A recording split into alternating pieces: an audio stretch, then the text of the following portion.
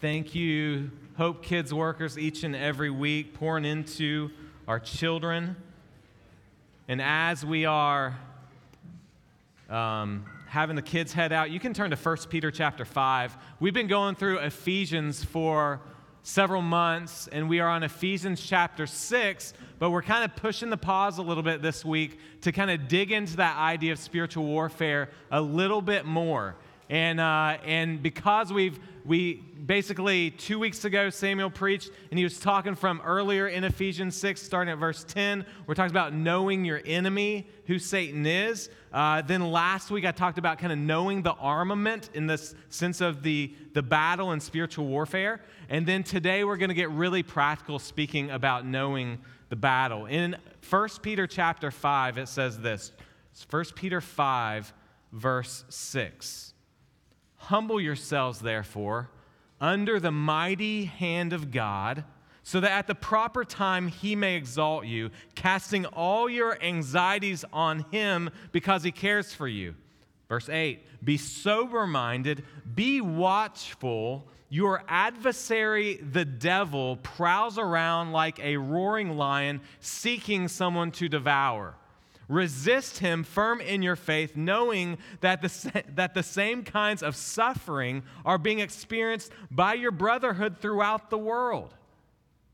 And after you have suffered a little while, the God of all grace, who has called you to his eternal glory in Christ, will himself restore, confirm, strengthen, and establish you. To him be the dominion forever and ever.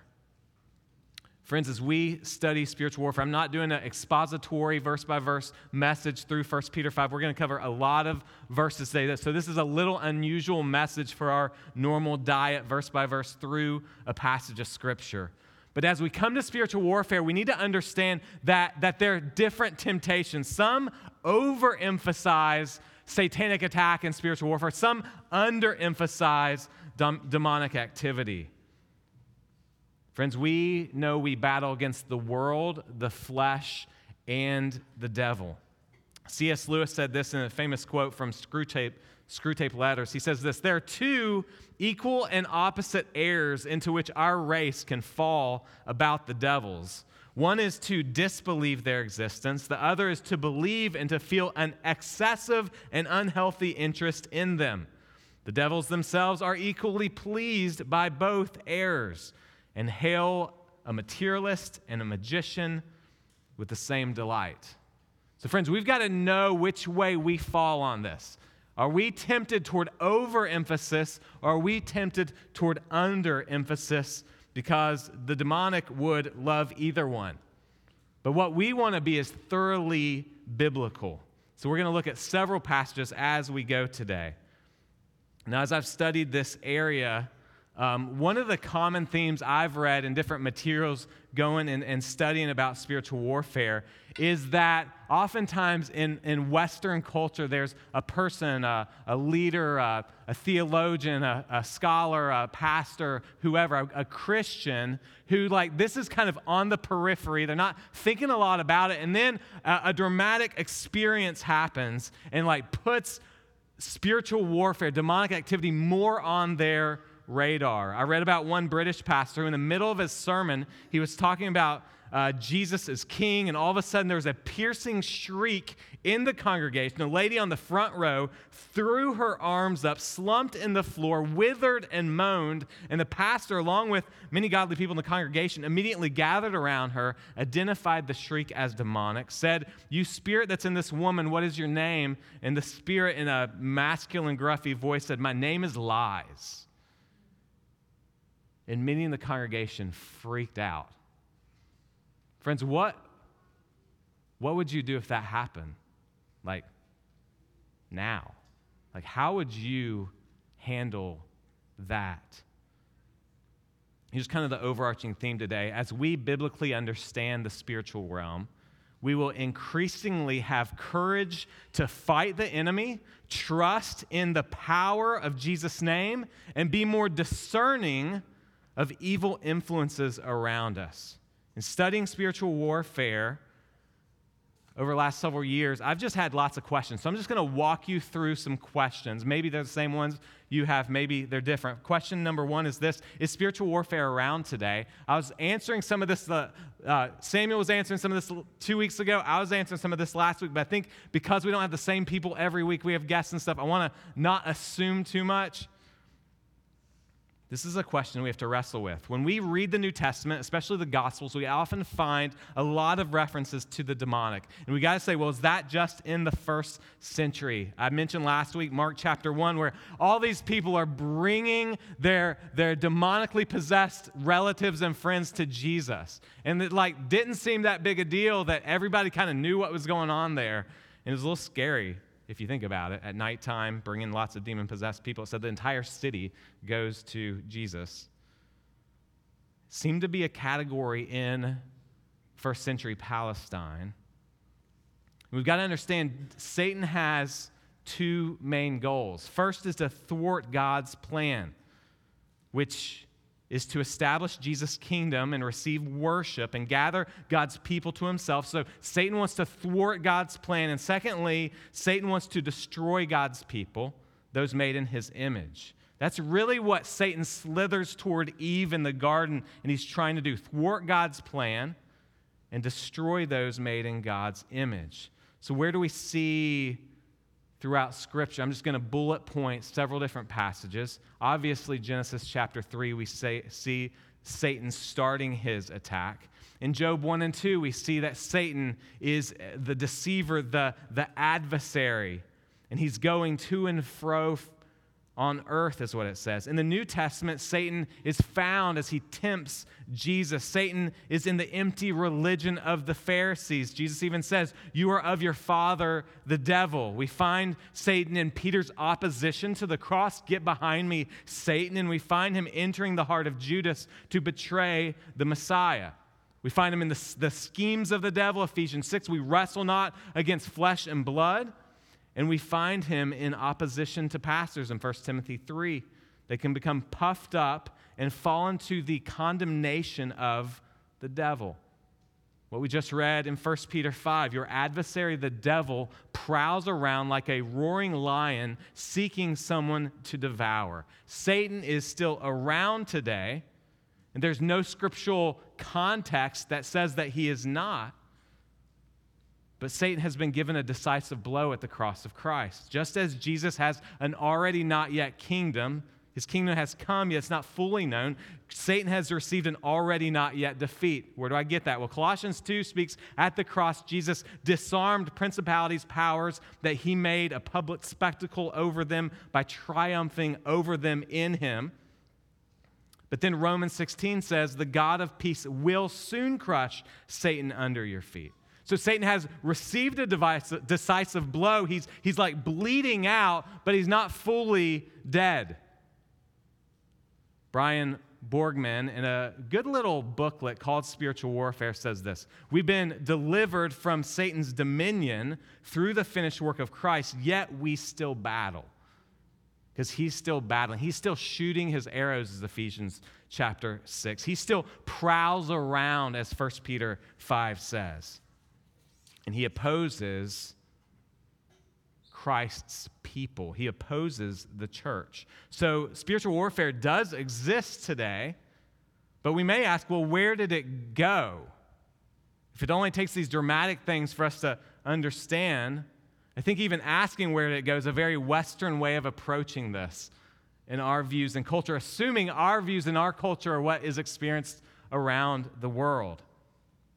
If you go into a culture that there's dramatic spiritism or even Hinduism or Buddhism or Islam, you don't have Christians in those areas that are arguing against spiritual warfare being around. Our brothers and sisters in Africa, in Asia, South America, they're not questioning this. In our Western mindset, I think honestly we are blind. How clever of the devil to be able to further his mission by having Christ's church be blind. Where our Western culture says, well, that's maybe a psychological problem or a chemical imbalance or a product of the environment or some other excuse that we can somehow rationalize this sort of odd thing going on, what if there's more demonic activity than we think? Yeah, I think it's odd where tongue-in-cheek people say they have to battle their personal demons when they're talking about addictions and alcoholism or porn addiction or whatever. It's a personal demon that they just have to fight on their own. Well, what if it's actually a demon? Like, what if there's actually spiritual warfare going on? Friends, there is spiritual warfare. Ukraine did not have to declare war to be at war with Russia. They could act like nothing was going on, living life as normal. Friends, we can act like this isn't happening, but that doesn't mean anything less that it being around us, that it's happening, that arrows are being shot, that Satan is prowling around, wanting to devour someone. And friends, we can make excuses all the time, but we see marriages blow up. We see church leaders fail. We see massive amounts of gossip and slander and distrust and deconstruction of faith and accusation. And we just think, well, maybe demons aren't around. Maybe they're all around. If you just start thinking about the evil that goes on. For me, two main experiences awakened me to this a few years ago. I was studying as I was preparing to preach through the Gospel of Luke and just seeing all the demonic activity in the Gospel of Luke and like, what do I do with this, the discrepancy between what I'm studying, reading, and preaching to my life, which we should do that. If we're reading the Bible and like, okay, how does this line up? My life should be understood by the Word, not imposing my life on the Word. The Word is the primary thing. First experience was one day I was working in my office, my home office, doing sermon prep or emails or something, and I thought of this godly Christian leader that I know, and I just had like this hardness toward him, like just a bitterness toward him. I was like, that's really weird. Like, why do I feel that way? So I was like, he hasn't done anything to me. Like, I know him, but I don't know him like that well. Like, so it was just kind of this weird thing. And so I just prayed, like, I know we face the world, the flesh, and the devil. I don't think this is worldliness, but it might be the flesh. So I'm repenting of that. Like, Lord, forgive me for bitterness or hardness. And it didn't go away. And I was like, that's really strange that that's not gone away. And so a few minutes later, I was just like, maybe this is demonic. And so I just prayed, just out loud, in Jesus' name, if there's an evil spirit, go away. And I felt something lift off me. And I was like, oh crap. Like I said, that was kind of I was like, but then I was like, well, I'm studying in Luke. Like, this should be kind of normal. Why is it not normal in my life thinking through that? So why am I just talking about the world and the flesh, but not really the devil? Why does it surprise me? Why would it surprise you? My second experience was around the same time. Kristen and I were at some friend's house that are members at the church, and I'm not going to get into detail, but there was a time of prayer over someone, and there was just massive amounts of understanding that there was demonic activity going on. Like when you think about demonic activity, like shrieks and blah, blah, blah, like that's what was going on. Like later on the way home, my kids who were upstairs were like, what was going on downstairs? Like what was up with that? And I was like, there was something going on. And then out of that, I started reading more, praying about it more, talking to other friends, and finding out other people had different experiences. And maybe this isn't something scary to talk about. Maybe this isn't something super odd to talk about. Maybe demonic activity is happening more than we're aware of, or we're afraid to identify the unusual. We're afraid to try to explain the unexplainable. But friends, is it so taboo that we're unwilling to talk about it? Yet I'm concerned that, and I think our elders would be concerned that our church and many other churches have people that are demonically oppressed, or I'd say demonized, and we actually never pray over them in Jesus' name and help free them of demonic attack. So one of our goals this morning is to be aware this is happening. If we read our Bibles correctly, this is happening. Not this may happen, this is happening. I mean, I had a lady a few weeks ago that said, as we were, I think it was during the preaching or during the prayer time. It was the preaching, because I wasn't preaching that day. Came up for prayer. She's like, as soon as the person that was preaching started preaching, I felt like a wall went up, and I couldn't hear the sermon. That was just a few weeks ago in this room. So we're just praying over that lady. So spiritual warfare exists today. Secondly, can a believer be attacked by evil forces like Satan and demons? That's the next question I had as I was exploring. Many people ask, can a believer be, quote, possessed by a demon? The short answer, just a quick answer for you, I would say no. Someone sealed by the Spirit cannot be possessed or completely overtaken and controlled by Satan and demons. So I'd be cautious by using that term for Christians, followers of Christ. I think it's unhelpful and gives demons way too much credit. But believers can be oppressed, harassed, attacked by Satan's forces. I think oppression is a little better term. Probably an even better term is demonized or tormented by a demon. But let's give a little clarification about Satan. Sometimes we attribute who God is and his attributes to Satan. So we got to understand this. Satan is not omnipresent. Like if you're like attacked by Satan, you're the one person at that moment in this world that's attacked by Satan. Now you might be attacked by Satan's forces, principalities and powers. We read about those, but Satan may be attacking you, but he's in one place at one time. So we've got to be careful to not like overdo who Satan is. Scripture shows that there is attack, and we're regularly dealing with that. We've studied in Ephesians chapter 6. The context that Paul's given is marriage, parenting, what we could call as the workplace, and then demonic. Like normal life, and then this is where spiritual warfare is in Ephesians chapter 6. We've been saying that over and over each week. This is normal. We've got to also understand that the demonic activity, there's not like this yin-yang or like if you've watched Star Wars, like the forces of balance of darkness and light. Like that's not how this works in the Bible, in real life. No, God is infinitely stronger and more powerful than Satan. Every time Jesus is around the demonic are fearful and Jesus is chill.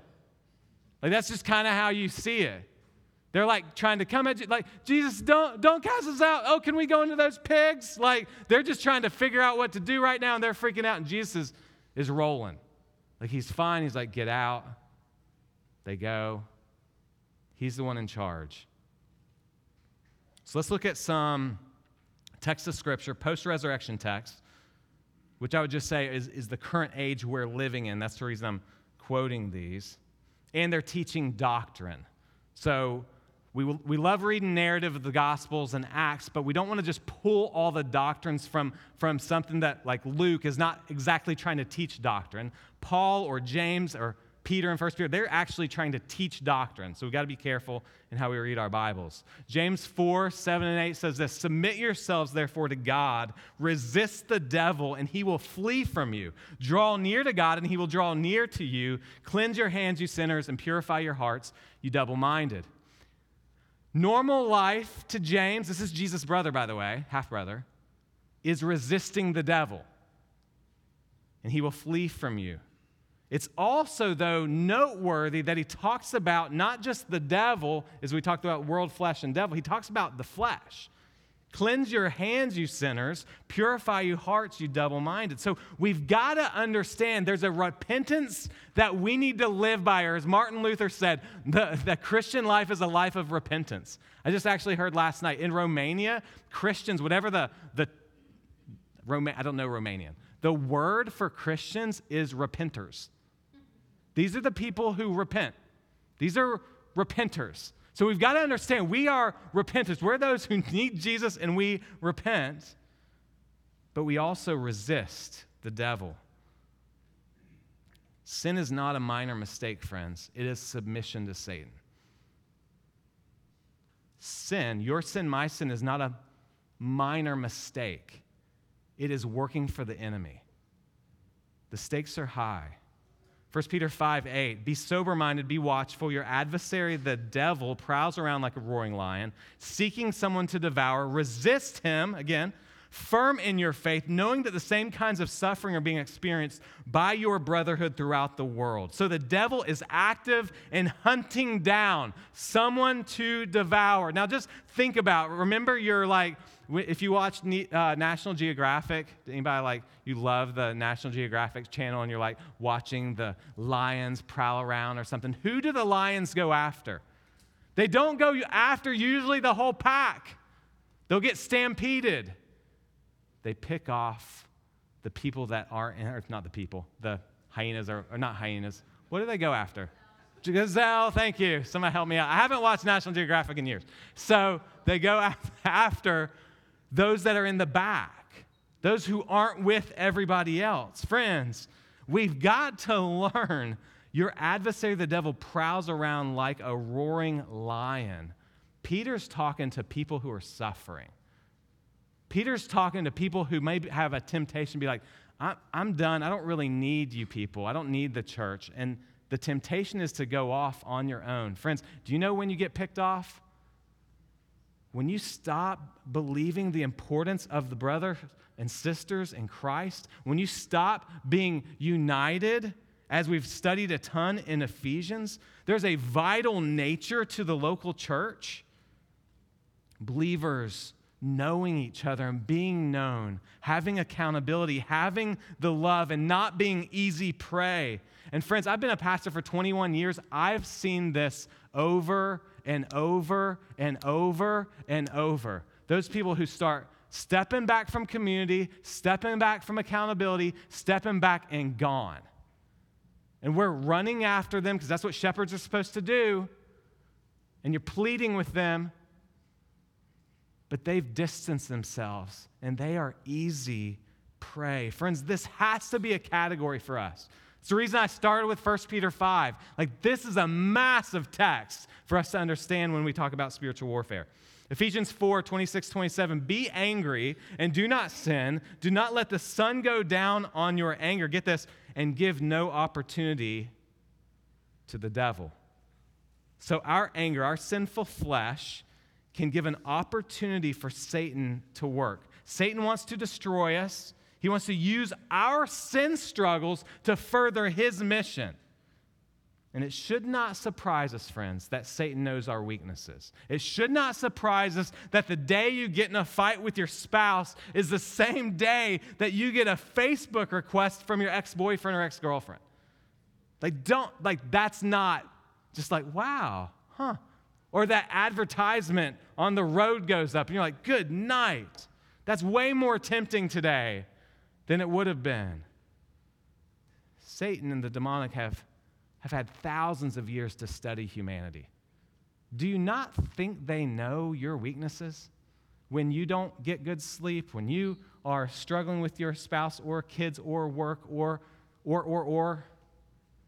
Friends, we must be aware of our temptations, and we must depend on God. What we've been studying in Ephesians chapter 6, I want to read this passage again. It says this. This is so clear. Finally, be strong in the Lord, in the strength of his might. Put on the whole armor of God, that you may be able to stand against the schemes of the devil. For we do not wrestle against flesh and blood, but against the rulers, against the authorities, against the cosmic powers over this present darkness, against the spiritual forces of evil in the heavenly places. Therefore, take up the whole armor of God, that you may be able to withstand in the evil day, and having done all, to stand firm. Friends, we saw last week that this is the you. The you here is plural. You all put on the armor of God. It's not just you individually, though that's true, but we, that's part of the not getting picked off. We, the church, have the armor of God. It talks about the schemes of the devil. It talks about the arrows of attack. It talks about the realness of the fight, but also the realness of the armor. What we saw last week was the armor is a borrowed armor.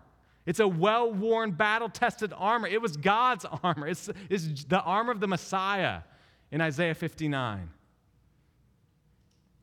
So friends, we really do battle, and we really do have weapons, like word and prayer.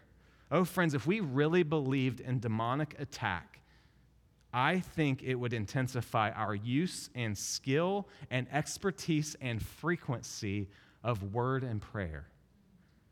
Don't you think so? Like if you knew today you're going to be shot at, Satan's roaring, there's one enemy after you, don't you think we would have the armor?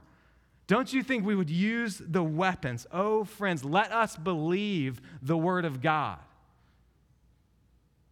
So does demonic attack still happen today? I believe yes. Does Satan battle against Christians? I believe yes. But friends, like we said last week, we are on offense.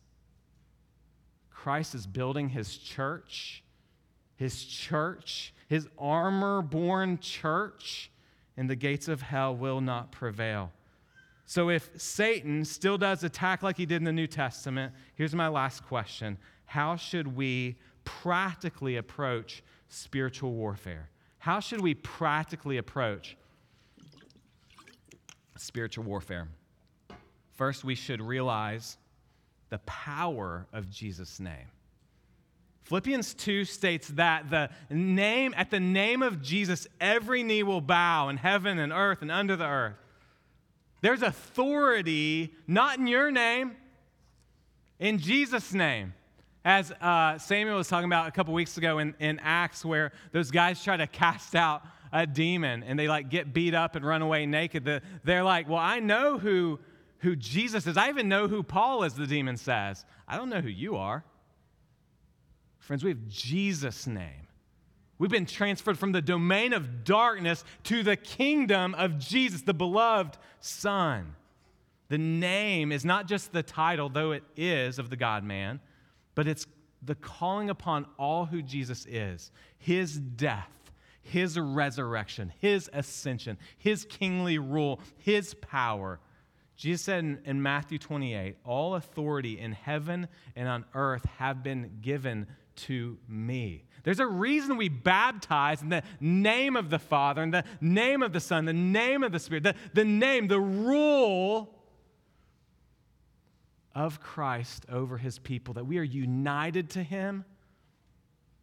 Oh, friends, we must understand the power of the name. Secondly, we should pray in the name of Jesus against Satan and demons. Acts 16:18. Paul's greatly annoyed with this demonically possessed little girl. And it says that, I think, yeah. Look at that.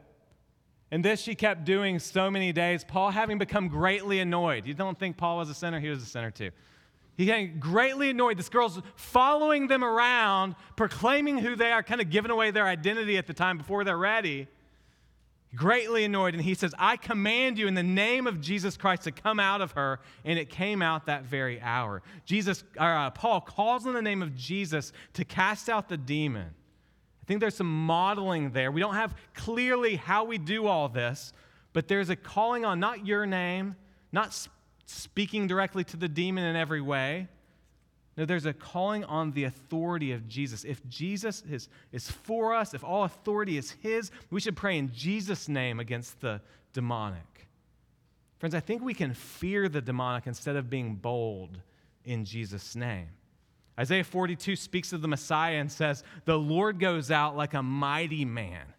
Like a man of war, he stirs up his zeal. He cries out. He shouts aloud. He shows himself mighty against his foes. The NIV says it this way, the Lord will march out like a champion.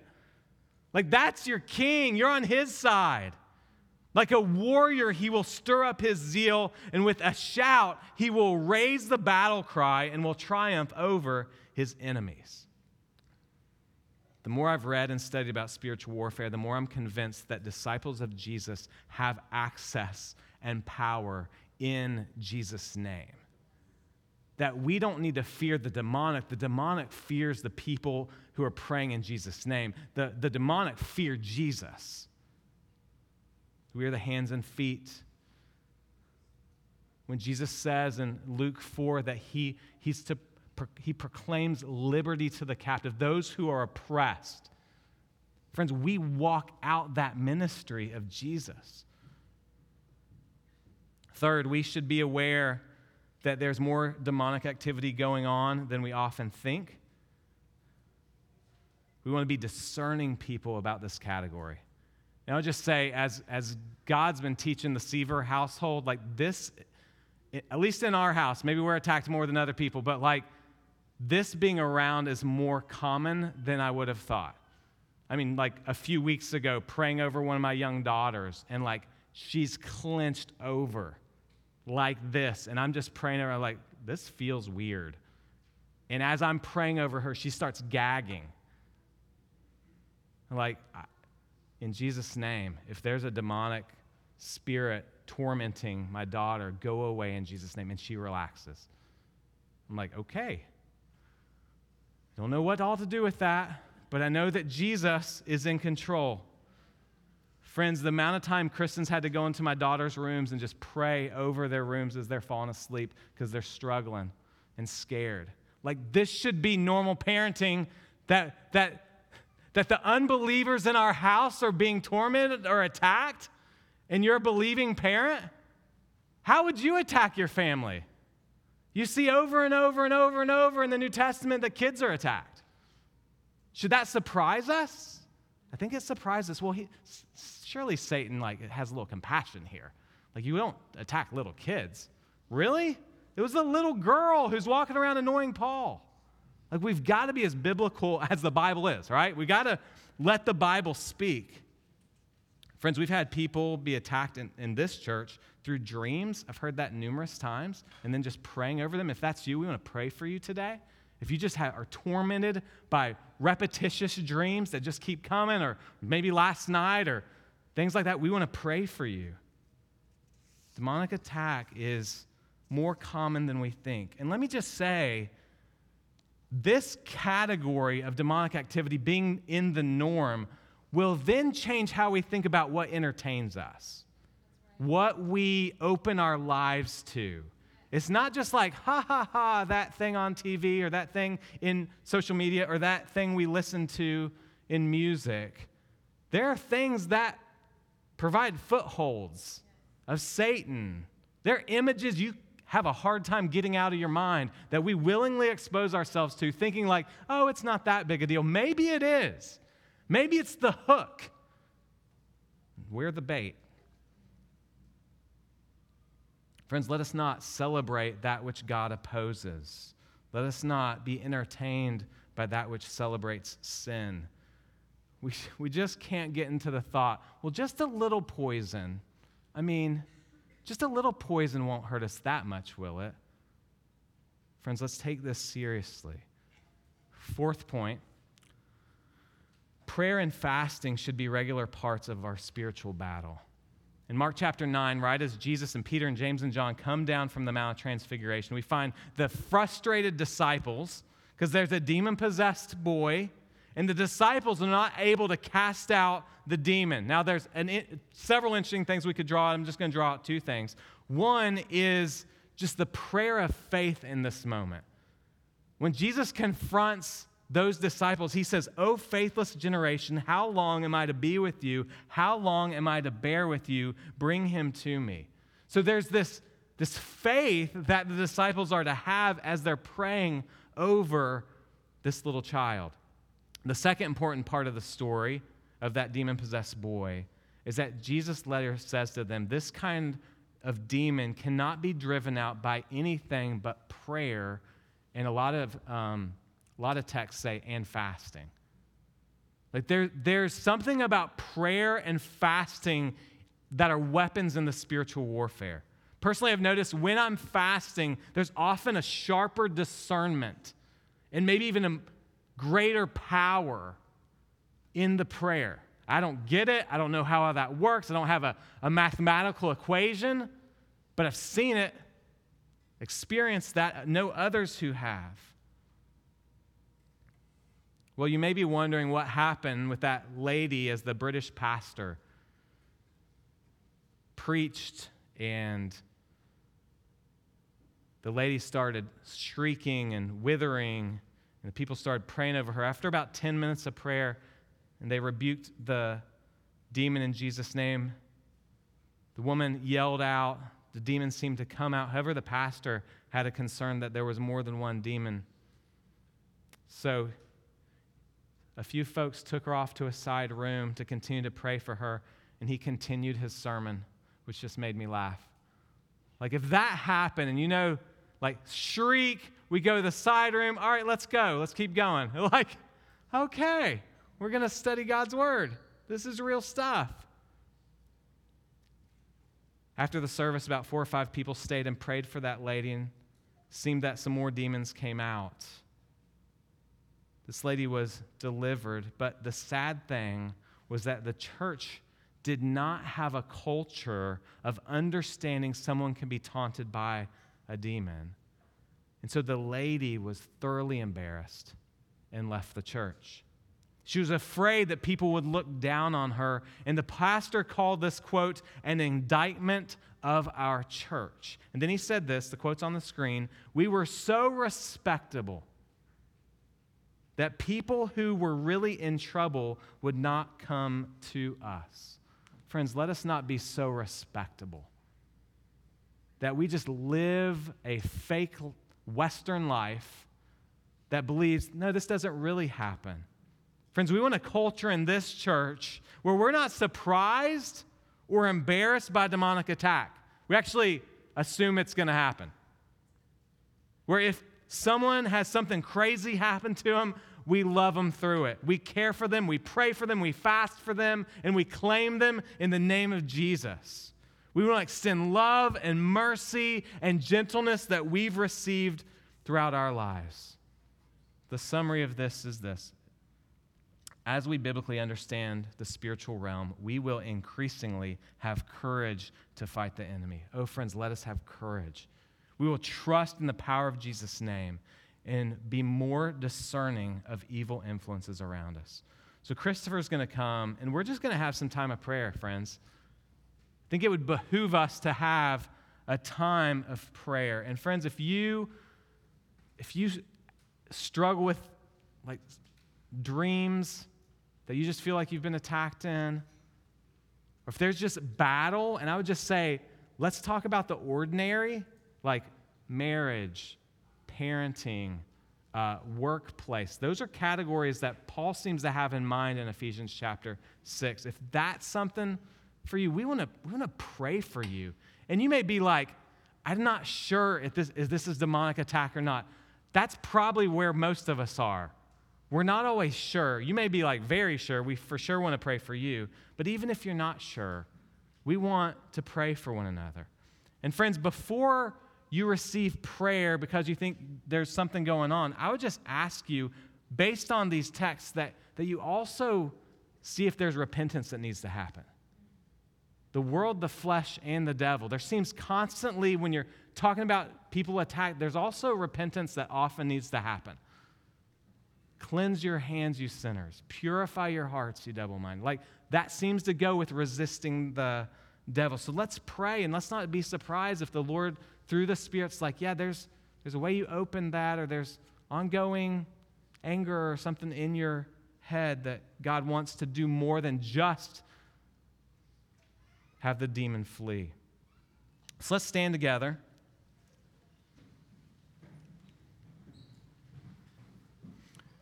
And we're just we do this a lot. We pray around each other. And I just encourage you to not be embarrassed, but to just, I need prayer.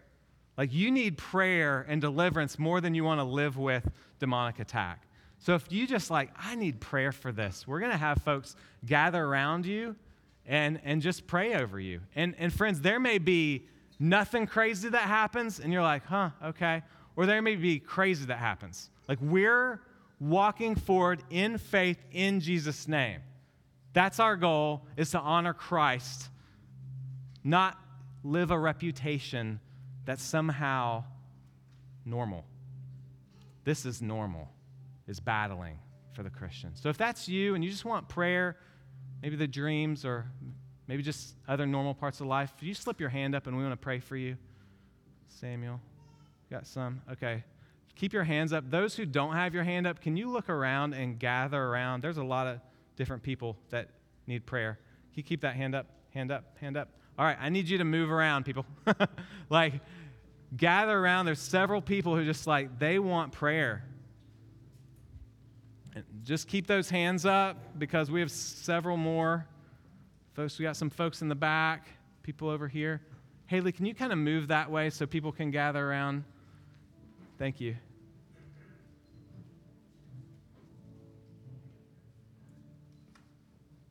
All right. Is there anybody who had their hand up that you don't have people with you? It's kind of hard to see. All right, we have some back here.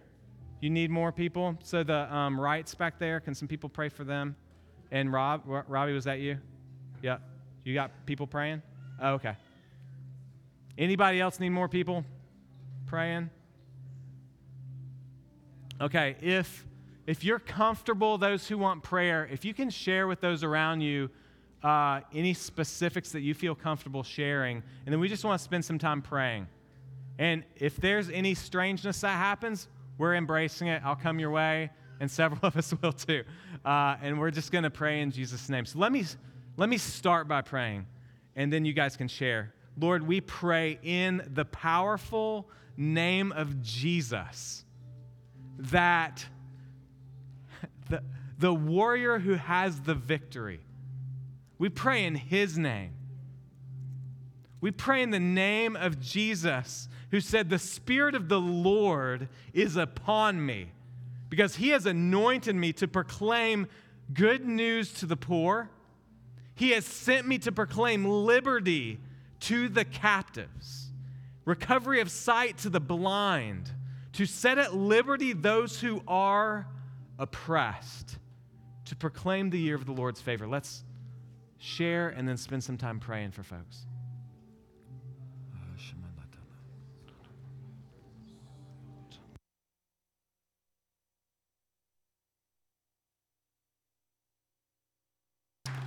So let's go in prayer. Father, we dedicate our lives to you.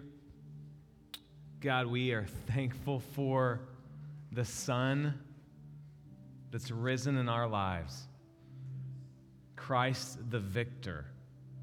And so, Lord, as we leave now and we enter the normal, where the attack is, Lord, I pray that we would battle by faith.